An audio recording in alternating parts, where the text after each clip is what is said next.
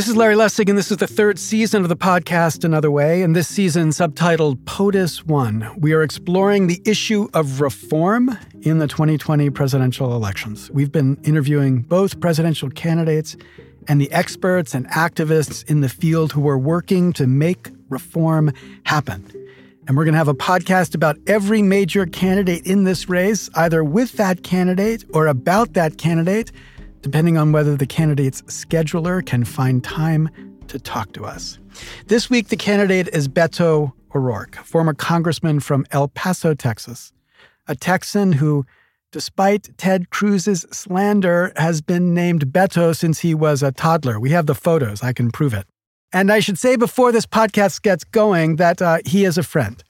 As you'll hear at the top of this interview, I've known Beto since before he went to Congress, and I was a super strong supporter of Beto when he ran for Senate.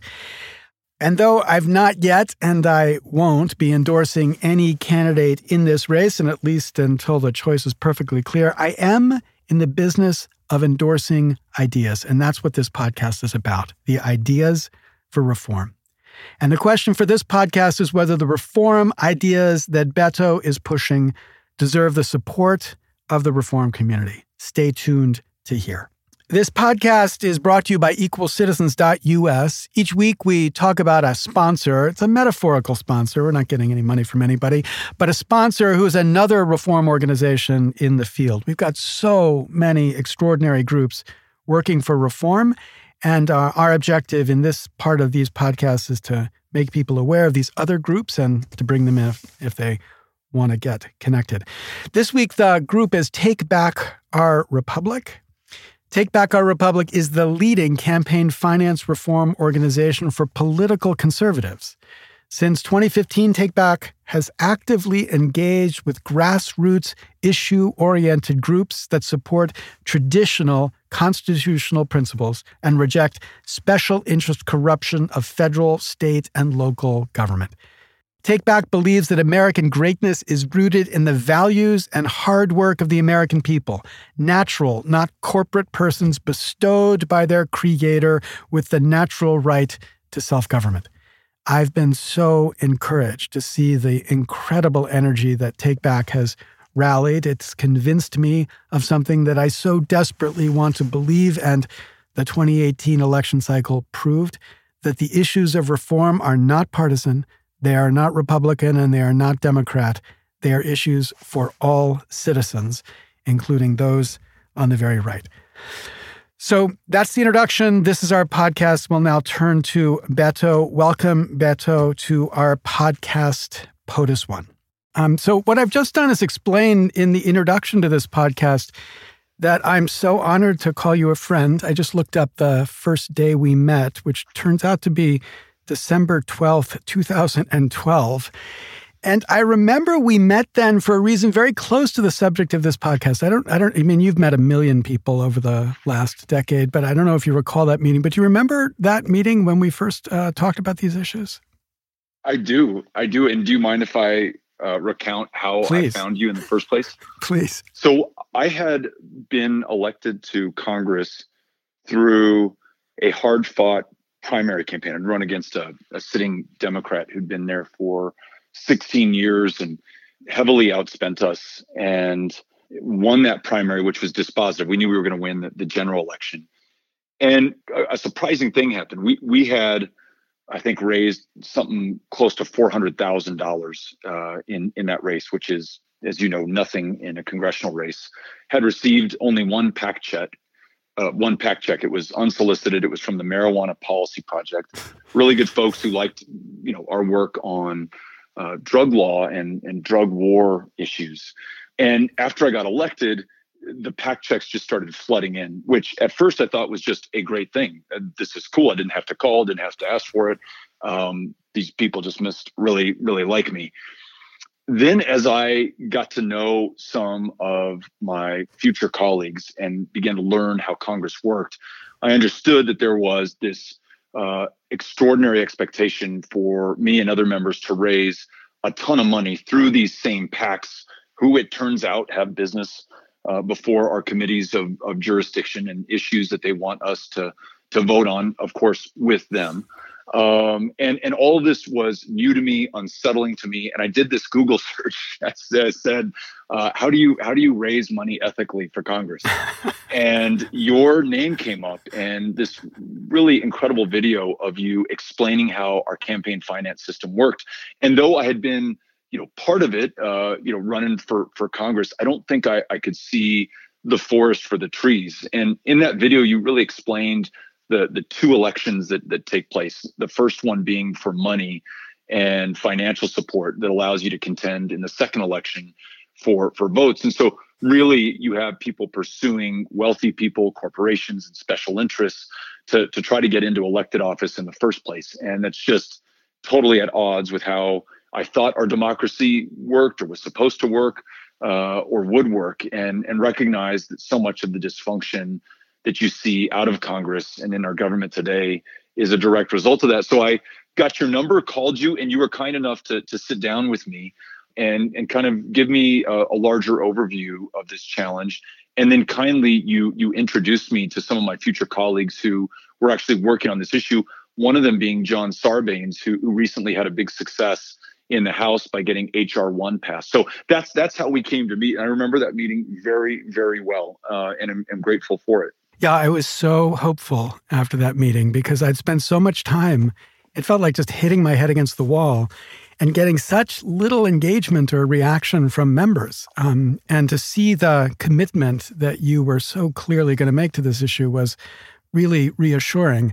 And then when you stepped up and decided you had to run for the Senate after Donald Trump won, and you said you just needed to do what seemed to everybody to be impossible, the idea of taking on Ted Cruz.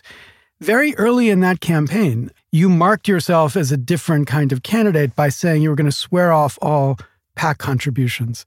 Now, tell me a little bit about that. How did that decision come about, and how did people react to it when you began talking about it in the hundreds of counties that you visited across Texas?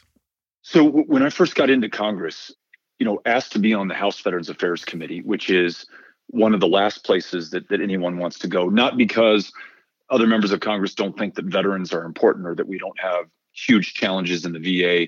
It's just the last place you can go to raise campaign money because there are no corporations or special interests served. There are no PACs who are really participating.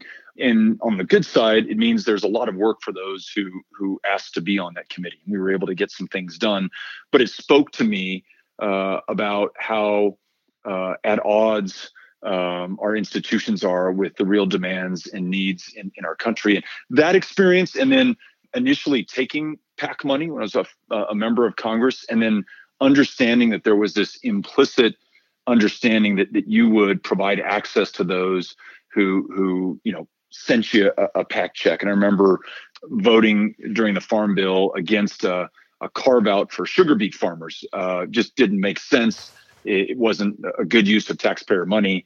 And I remember I got a call from my fundraiser, and she said, hey, I guess it's fine for you to vote against that, but the sugar beet PAC, sent you a big check. You should at least call them and explain or apologize. And wow. At that moment, I remember that was kind of my epiphany. I was like, this is corruption by another word, or it's legalized, and yet it's wrong. And I'm not going to have any part in this. And so when in 2016, 2017, we made that decision to run in the 2018 Senate race in Texas, I had already stopped taking PAC money for some years.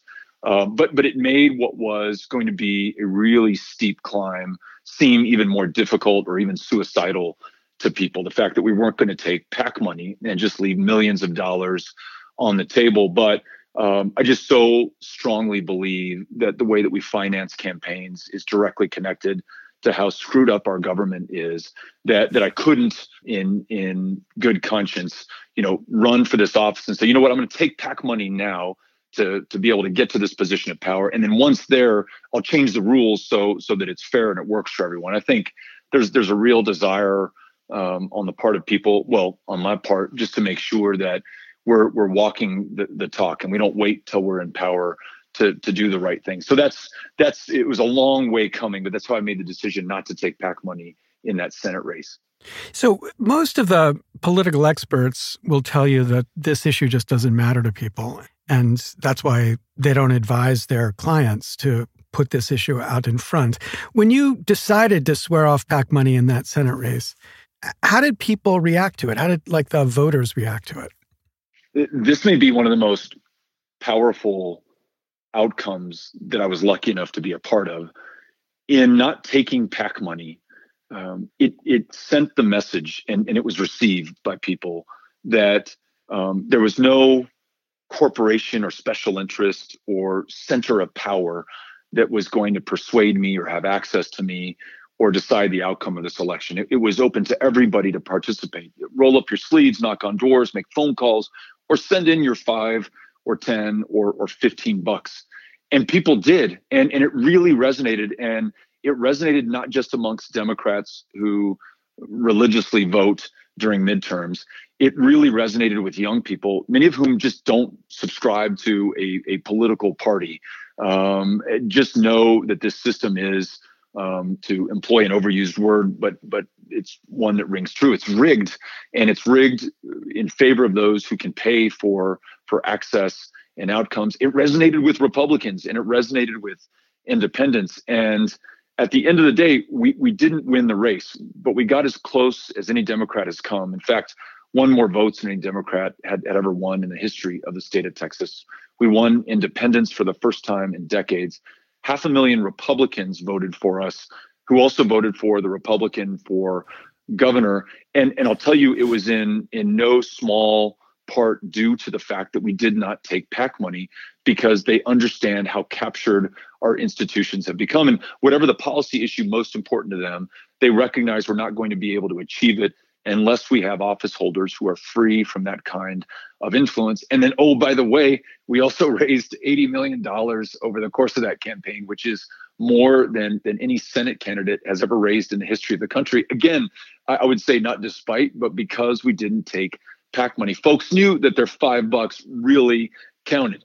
And so they were willing to contribute and ask their friends to contribute as well. And I don't know the direct relation on this one, but over the course of that campaign, several sitting U.S. senators also swore off taking PAC money. And perhaps it was because they knew it was the right thing to do. They just felt like if they were to do it, it might compromise their ability to get reelected. I think we were able to demonstrate in Texas it doesn't compromise your ability, it improves your ability to get elected or reelected. So this stuff works. And to your point, it is in fact really popular. The only place it's probably not popular today is inside of Congress, although again, that's changing as well. Yeah, I think it's a part of your character that you seem to leap on the basis of something you believe is right. You don't do a lot of measuring before you leap. So, what was distinctive about that Senate run is that, I don't know whether this is true all the way to the end, but early on you were like, I'm not taking any polls. Why would I take any polls? I'm just doing what I think is right.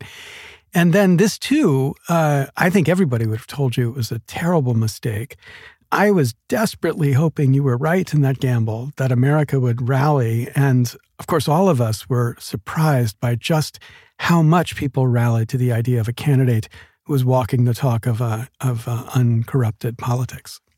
Yeah, I tell you, it was really powerful. And I mentioned this briefly earlier, but young people, they tell me the only reason I'm here, I'm not into the Democratic Party, I'm not into the Republican Party, I'm not into parties. That's so 20th century. But I am into this democracy working. And I just, they have the most acute, the most sensitive BS detector available. And they know better than most adults how rigged this thing is. And they've made an informed, conscious, rational decision not to participate on that basis. So anyone who dismisses them as lazy or cynical or uninterested or apathetic has got it all wrong. In fact, they're really wise to how broken the system is, and they have made this intelligent conclusion that there's no use participating if they're not going to be able to compete on a level playing field. That act of not taking PAC money and not polling and not playing by the conventional playbook, I think was really engaging for young people who knew that we were campaigning by town hall meetings. So anyone come, ask any question, level any criticism, raise any idea. And those young people, as you know, we're doing that. They're perfectly willing to lead, and in fact, they are the leaders on climate, on gun violence, on healthcare, on protecting dreamers from deportation, and ensuring that they're here as U.S. citizens. They just want to make sure that if they're going to commit, not to a candidate, but even just to this process, that it's real and that it's honest, and that their contribution is going to make a difference. And in our campaign, they felt that because it was true. And so folks who'd been written off or forgotten or never engaged in the first place found a home in this campaign. And that space and capacity was created in part by making sure that corporations and special interests and PACs were not at the table. So I think what many people saw as a handicap or a deficiency at the outset really became this extraordinary feature of the campaign that drew people in. And again, I think in some way changed how politics is done nationally. And certainly in Texas, we had ranked 50th, dead last in voter turnout before 2018. And the turnout we saw, in part because of the campaign we ran eclipsed all other midterm election turnouts. Young people up, I think, 500% in early voting. And those 38 electoral college votes in Texas, which have not been won by a Democrat since Carter did it in 76, those are unlocked. And it'll force people to compete in Texas, which is going to be great for our state and I think great for our democracy. Okay, so that evening on Election Day in 2018, I think it's the night before, you had this incredible rally. It was, I think, one of the most moving and powerful statements of your campaign. That defeat must have felt so difficult because you could, I imagine, feel how far you had moved the world, but just barely missing the mark. At that point, you must have begun to think about what this would look like next, and if you decided to take this step to be president, how you might leverage this kind of energy and this kind of hope about an uncorrupted campaign into a campaign for the president. But was that something that you hit on early after that election, or was that something that didn't come until months later? Yeah, it really took a little while for this to come into focus, despite the power and the joy that was present in that campaign because of all the people who made it their campaign. And really, Amy and I felt very much like we got to be part of something, this extraordinary movement that took shape and then took hold of Texas. Losing when we had come so close was just really, really tough. And some part of me just really felt like I had let down a lot of people who had allowed themselves to believe that this was possible. And we were going to make it so. And yet, as the days passed and as I heard from people who had volunteered or held pop-up offices or canvassed for us, folks who'd been part of this extraordinary movement, I realized that in some way we really had won something much bigger. And that was restoring some part of our democracy that had been lost to us before. And the fact that folks from every walk of life and in every community and every part of the 254 counties in Texas could participate, and their participation would make a difference.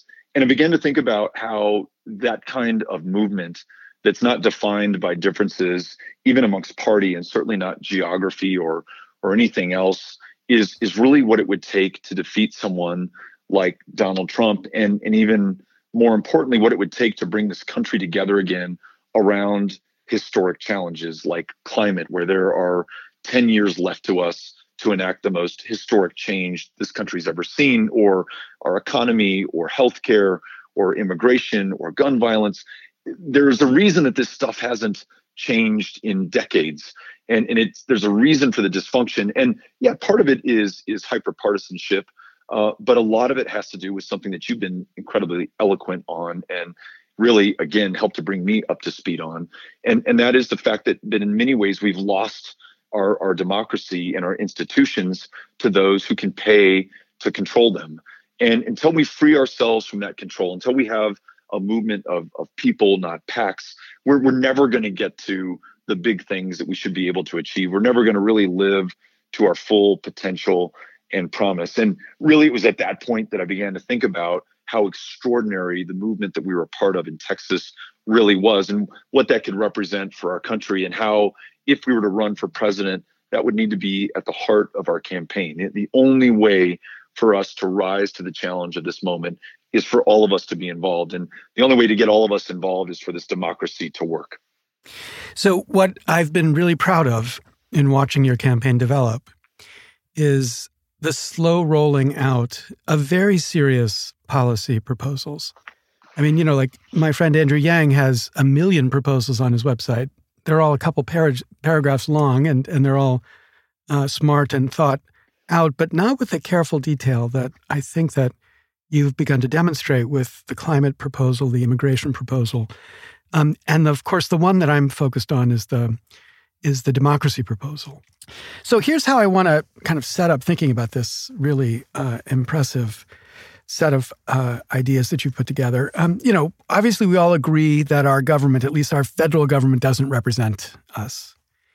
And broadly speaking, you could say there are two obvious reasons why it wouldn't represent us. The first obvious reason why is focusing on voters, that the people who vote in America don't happen to be all of Americans or a representative sample of Americans. There's a whole bunch of people who are just disenfranchised.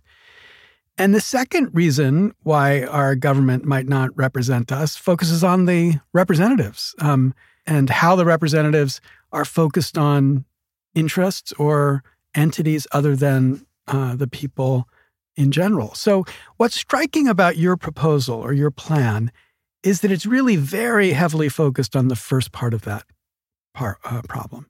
Really, really focused on how do we get every qualified American to have at least the chance, an equal chance to vote. And you have this incredibly bold idea to increase voter registration by 50 million voters and raise turnout to a historic 65% by 2024.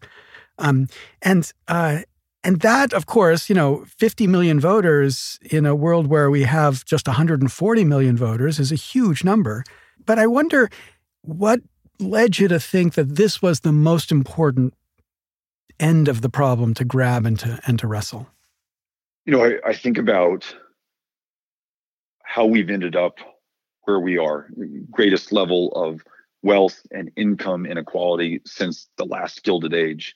The fact that there's been scientific and even to a large degree political consensus on climate going back decades, and yet there's been no urgency connected to the fact that the shot clock has got 10 years on it for us to avert the most catastrophic horrors that we can possibly imagine, or that we've been talking about immigration reform for 30 years and have made really no meaningful movement on that either. The fact that the Centers for Disease Control was prevented by law from even studying gun violence in a country that loses nearly 40,000 people to gun deaths every year. Part of it is, for sure, it's the PACs. It's the perpetual election of members of Congress. It's those same members who choose their own districts, their own voters, instead of the other way around. But it's also, to your point, the fact that not everybody is reflected or represented in our democracy. It's really hard in many states to register to vote.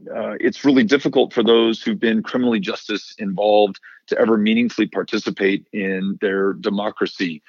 Again, it's tough for Americans who move in a very mobile country from one state to the other to make sure that they're in the right precinct and the right place on election day. So to bring in more than 50 million additional Americans into our democracy means bringing in their genius, their perspective, their background, their experiences in life to bear on these challenges and opportunities that we face. And I'm confident that when we do, the urgency that might have been lacking on some of these issues or the solutions that we have been waiting for will be present in their voices and in their votes. And so through automatic voter registration, including pre-registering 16 and 17-year-old high school students. So the minute they're 18 and there's an election, they're ready to vote. And again, I'm confident, having listened to so many of them, and you may know this better than I do, they're there. They're as informed as anyone, as passionate as anyone. They just need to know that their vote is going to count as much as anyone. Having same-day voter registration to ensure when there's any confusion about your registration or the polling site, that you can register right there and vote on election day.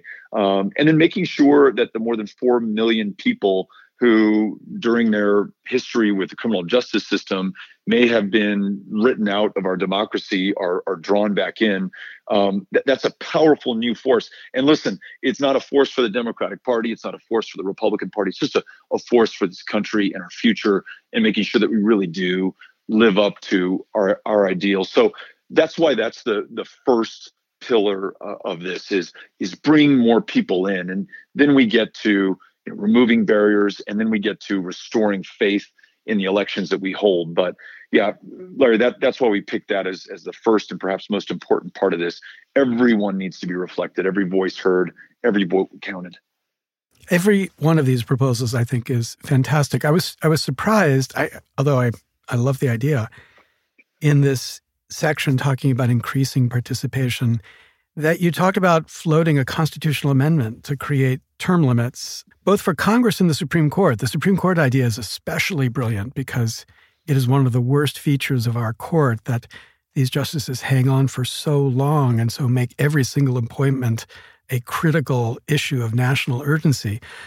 So I love these, but what's striking about the proposal to amend the Constitution for term limits is it would seem that there would be other amendments so tightly connected to the voting participation issue that would also be included. Like, for example, a voting rights amendment that creates for the first time in America a constitutional right to vote, which of course we don't have right now, or an amendment to deal with Citizens United. So I'm interested about, why term limits is there, but you wouldn't see voting rights or Citizens United as something that we ought to be rallying an amendment to. So this is why I love talking to you and listening to you, and also why I hold town hall meetings all over the country. I'm the last person to believe that I've got all of the answers or that our proposals cannot be improved.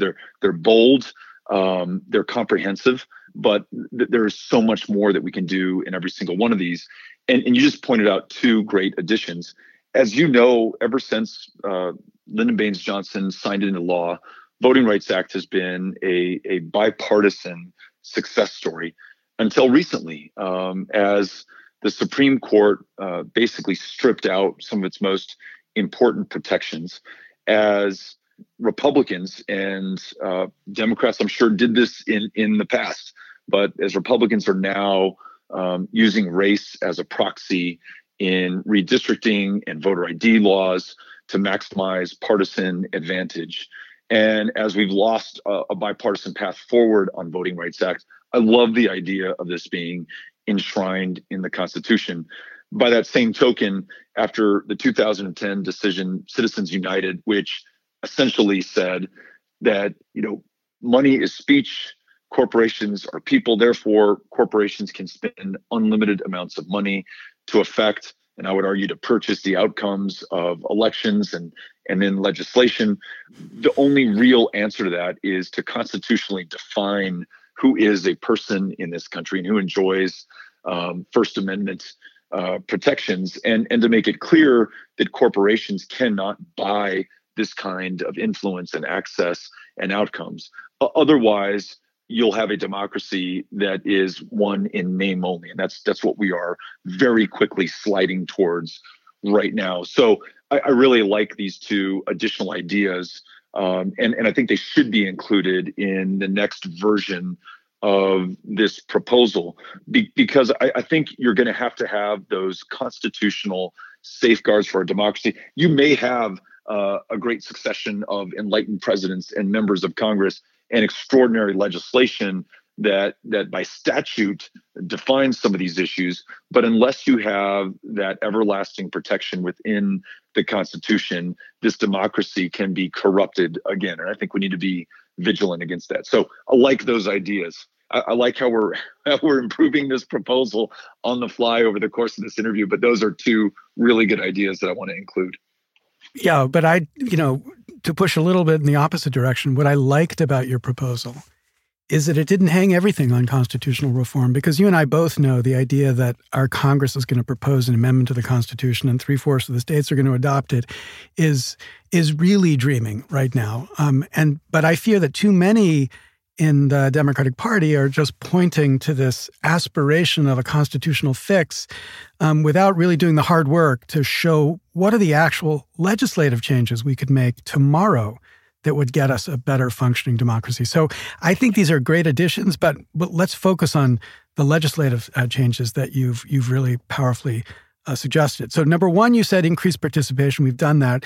Number two, remove barriers. There's an interesting ambiguity in what you've described, and I think it's very important to unpack. So one section of what you described talks about, law geeks, this is very familiar, but it should be more familiar. You say amending Section 2 of the Voting Rights Act to make it clear that even seemingly race-neutral election regulations are unlawful when they result in disproportionate impact on racial minorities.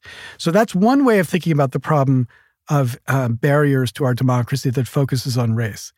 But in another part in the very same proposal, you say, quote, no longer will politically motivated officials be able to suppress the vote by imposing draconian voter IDs, laws, strategically closing polling sites, or purging voter rolls.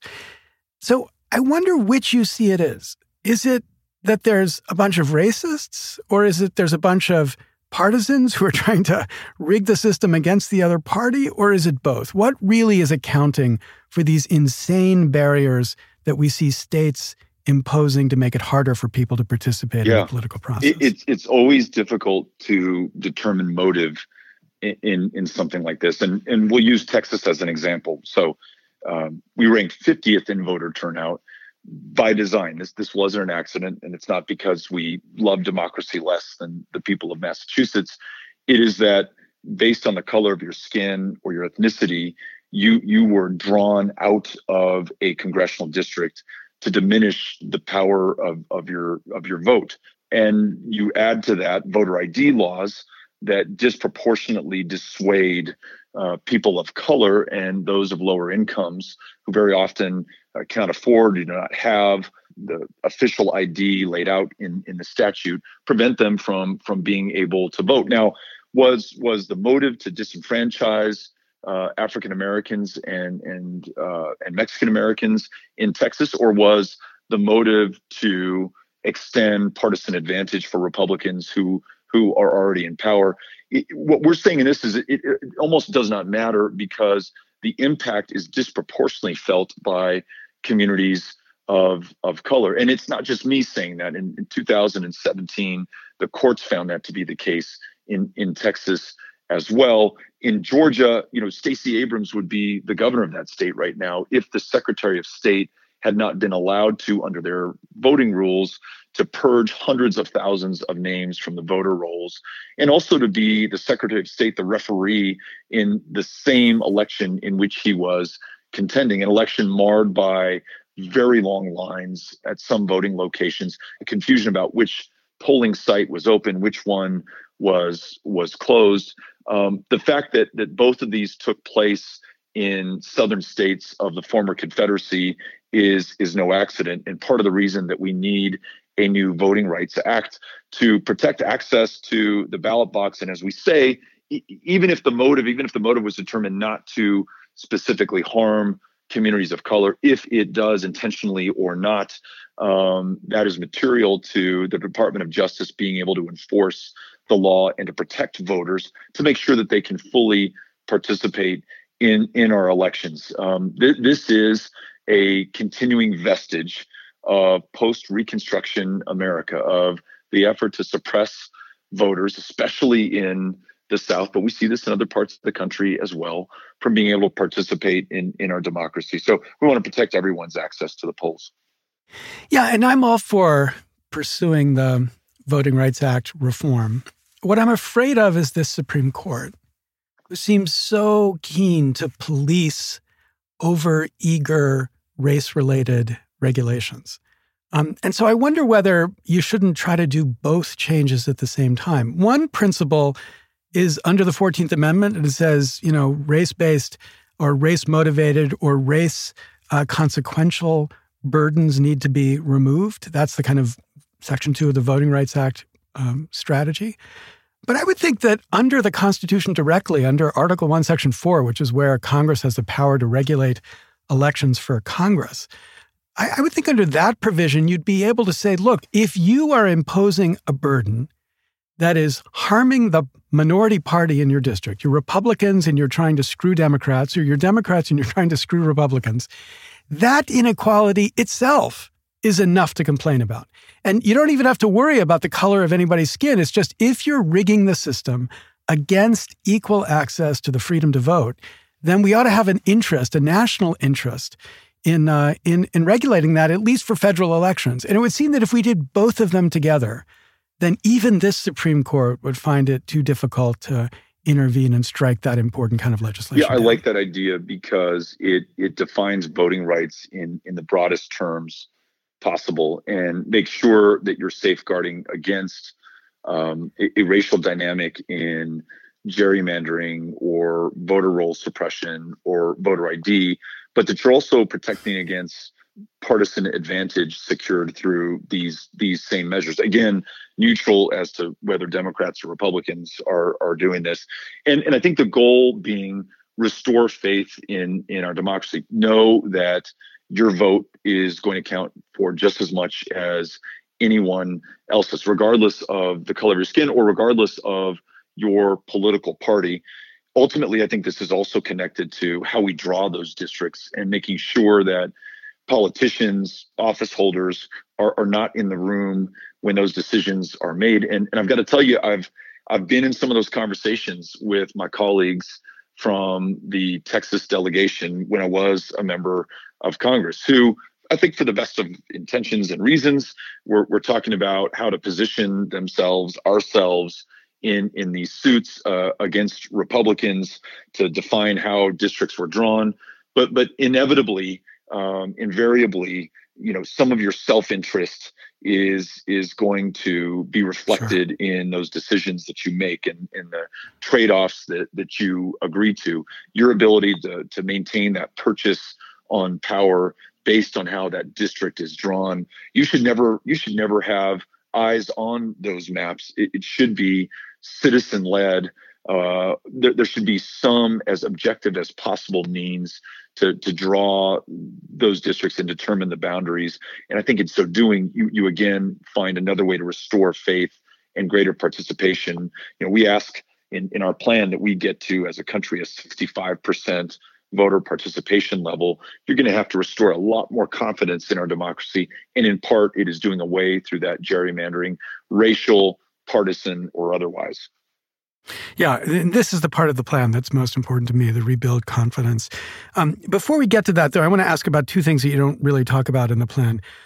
First, what is your thought on the Electoral College? And secondly, have you thought about the idea of ranked choice voting, either for the presidency itself, so we don't get third-party candidates skewing the result against the majority will, or even for Congress like Maine did in the last election? Yeah, so on the Electoral College, this has come up a lot in our town halls. And my immediate response, after 2016, and I was trying to explain to our youngest son, Henry, now 8 years old, how the person with 3 million fewer votes was the winner in the election. I said, this just isn't right. But the more I learned about the origin of the Electoral College, connected to the 3/5 compromise that counted African Americans in this country, slaves, as partial people for purposes of apportionment in the House of Representatives. And this same logic extended to the number of Electoral College votes that were awarded to the various states. The very roots of this, the origin, the foundation, are racist and are firmly connected to this country's original sin. And so on that basis alone, it is hard for me to find any way to support the Electoral College going forward.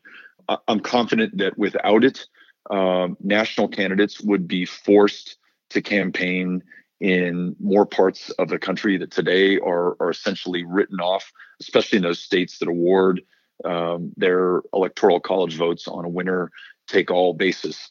A compromise that I actually like a lot that addresses at least part of this would be states having the requirement of awarding their electoral college votes proportionate on the popular vote in that state, which would then force, a Republican or allow a Republican to campaign in Massachusetts to try to win some of those votes, or a Democrat to campaign in South Carolina to try to win some of those votes. It would allow every state to truly have a seat at the table, and is something that makes a lot of sense to me to engage more Americans in those national elections, especially those who live in states that after the primaries are settled are really just afterthoughts. Your other question was, remind me, Larry, on the second question. This is the ranked choice voting. Oh yeah, choice voting. So as I spend more time in Iowa, I'm learning that caucus is in many ways a ranked choice voting exercise right now. So as I travel the state holding these town halls, not only am I trying to gain your commitment to caucus for me on election night, I'm trying to, if you're not going to caucus for me, to choose me as your second or maybe even third choice, because the way that caucus works, if your first choice candidate does not reach a certain threshold, you're then forced to pick another candidate. And it really encourages, I don't know if this is the right word for it, but a greater degree of civility. It discourages dumping on the other candidates in the race, because you may want to win their supporters at the end of the day. And I hope what it does force us to do is to focus on the issues and the ways that we distinguish ourselves based on the policies that we want to pursue and the means by which we will pursue them. So from my limited experience so far campaigning across Iowa, I really like it, and think that it may hold an answer to the kind of divisiveness that marks so many of our other elections. I'd want to learn more about it, but so far my experience has been really positive.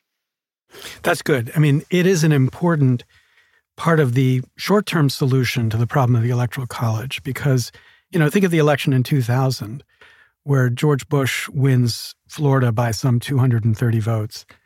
But Ralph Nader has gotten 96,000 votes.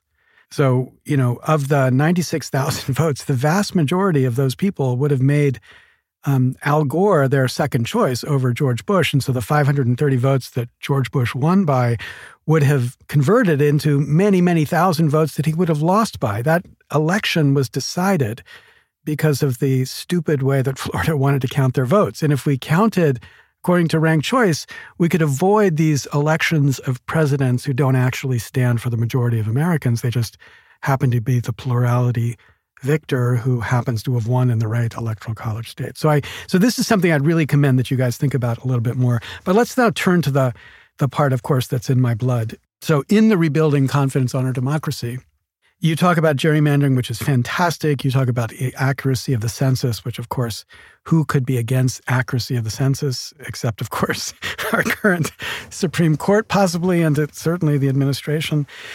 You talk about election security, and there again, who could be against that except for the Dark Lord of the Senate, Mitch McConnell. But the one part that's really exciting in this election cycle is the number of people in the category of getting money out of politics who are talking about effectively public funding campaigns. And you have articulated, you're one of the 4 or 5 who've articulated a clear proposal for trying to change the way campaigns are funded. And under your proposal, at least how it's described, you say you want to, quote, support low-dollar contributions by providing a match for contributions up to $500 and to make them tax deductible. Now, of course, that would be a much better system than what we got right now. But what I'm not quite sure of is why you stop with something like that. Because what we know is that matches of that size, up to $500, don't tend to bring a wider diversity of people into the elections.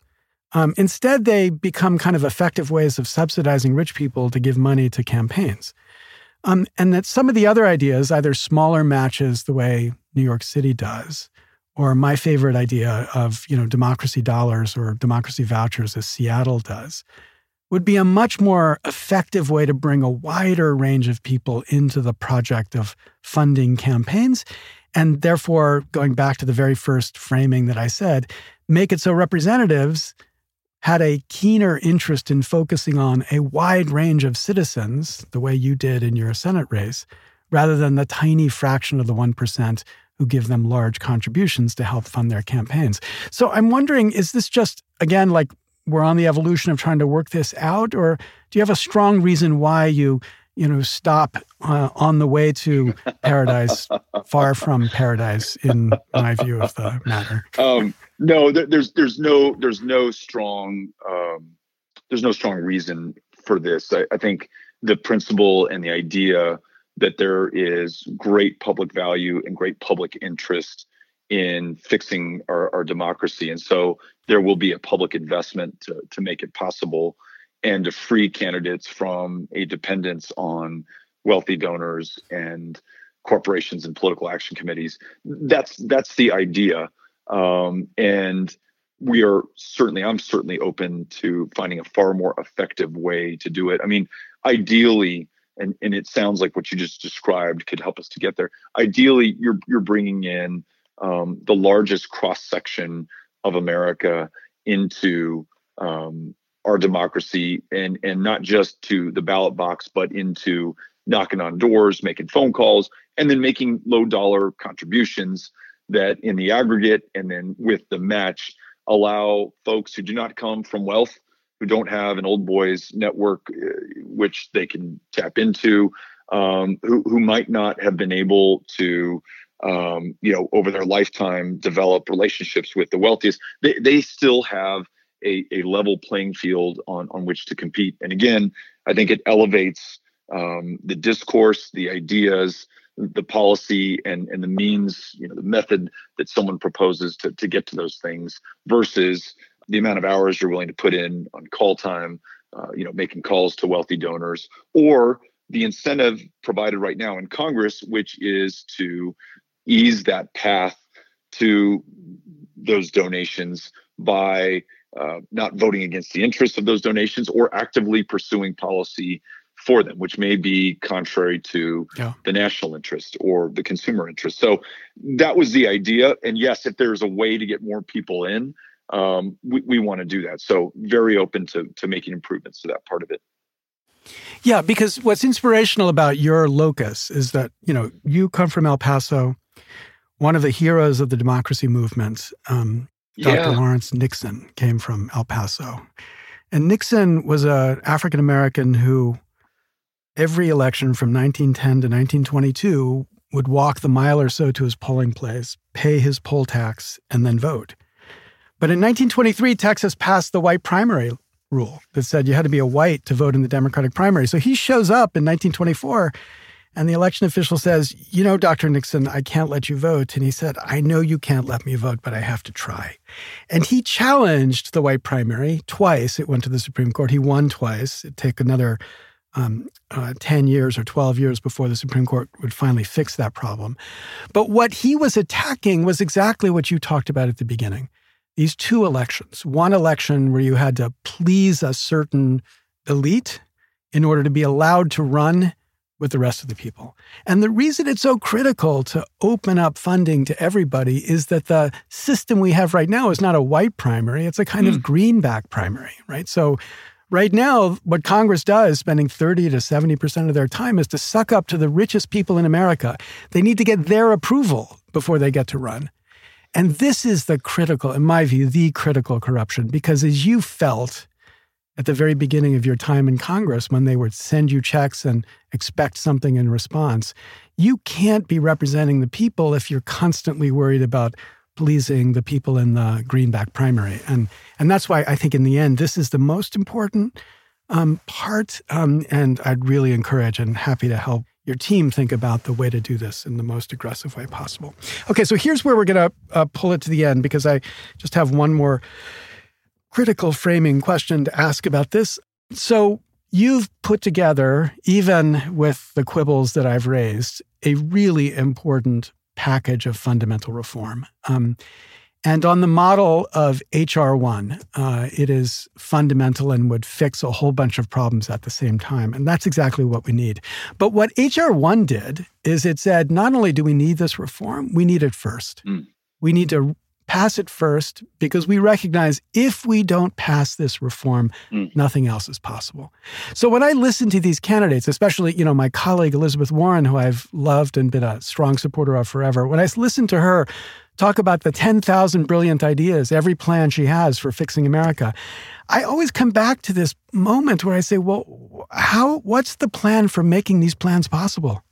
What's the thing you're going to do first to make it possible to get single-payer health care or climate change legislation or real reform of taxes that helps the average American? And so that, it seems to me, is about committing to making these changes first. Some of your colleagues in this race have done that. Mayor Pete has said he's going to make democracy reform the first thing he does. Senator Gillibrand has said democracy reform is the first thing she does. So that's the question. You're a committed fundamental reformer.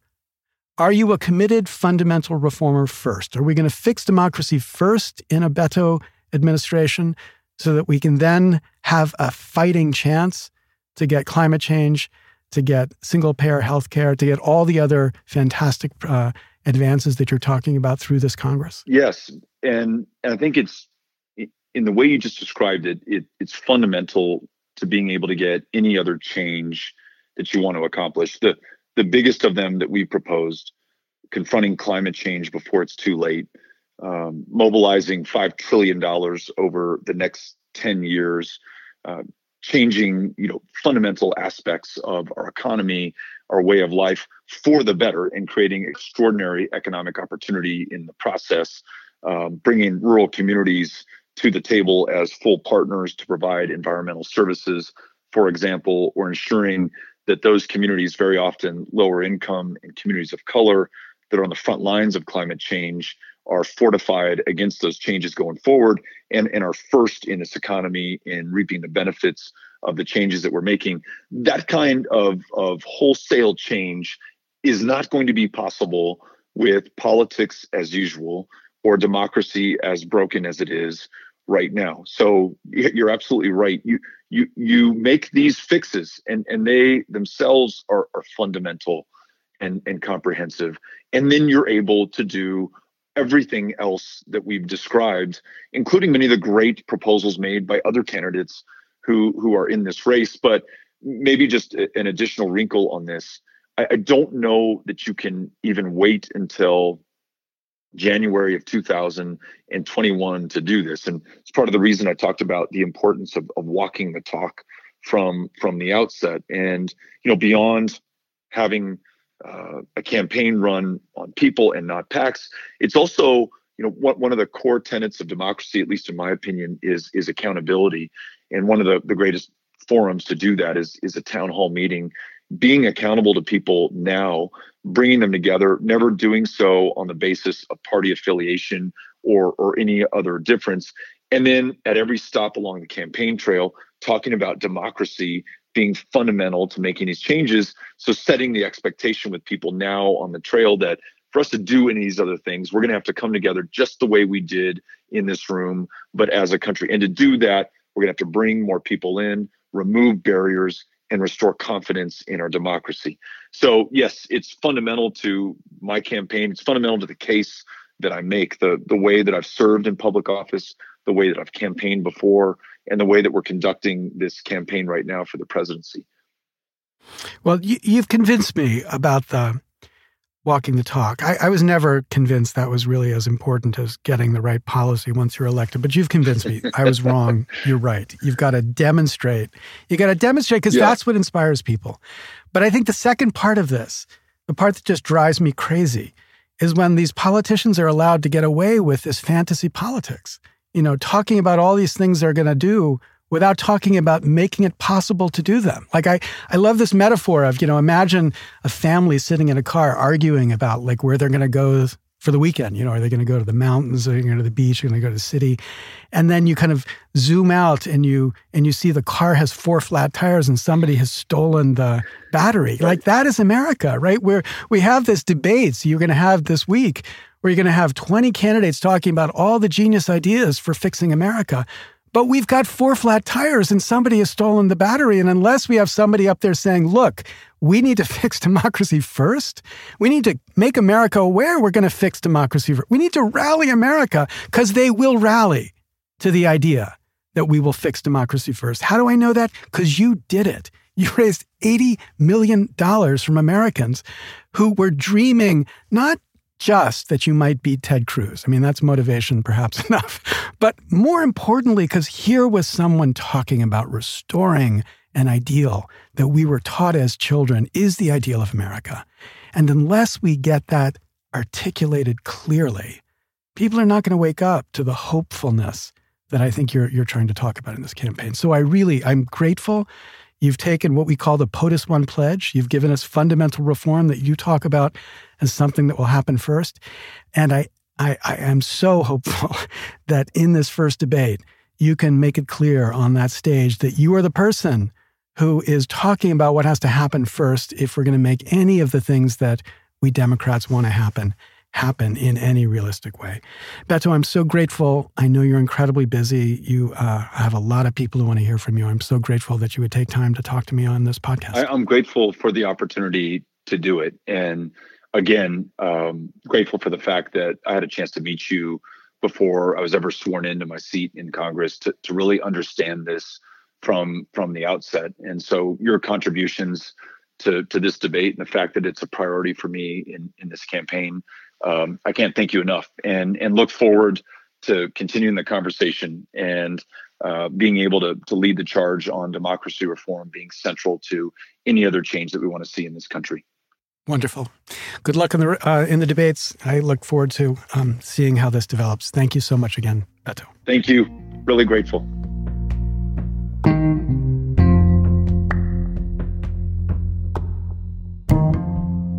So that's the end of this episode of the podcast, Another Way.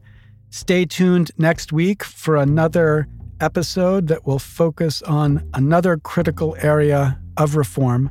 This is Larry Lessig. You can find these podcasts at equalcitizens.us.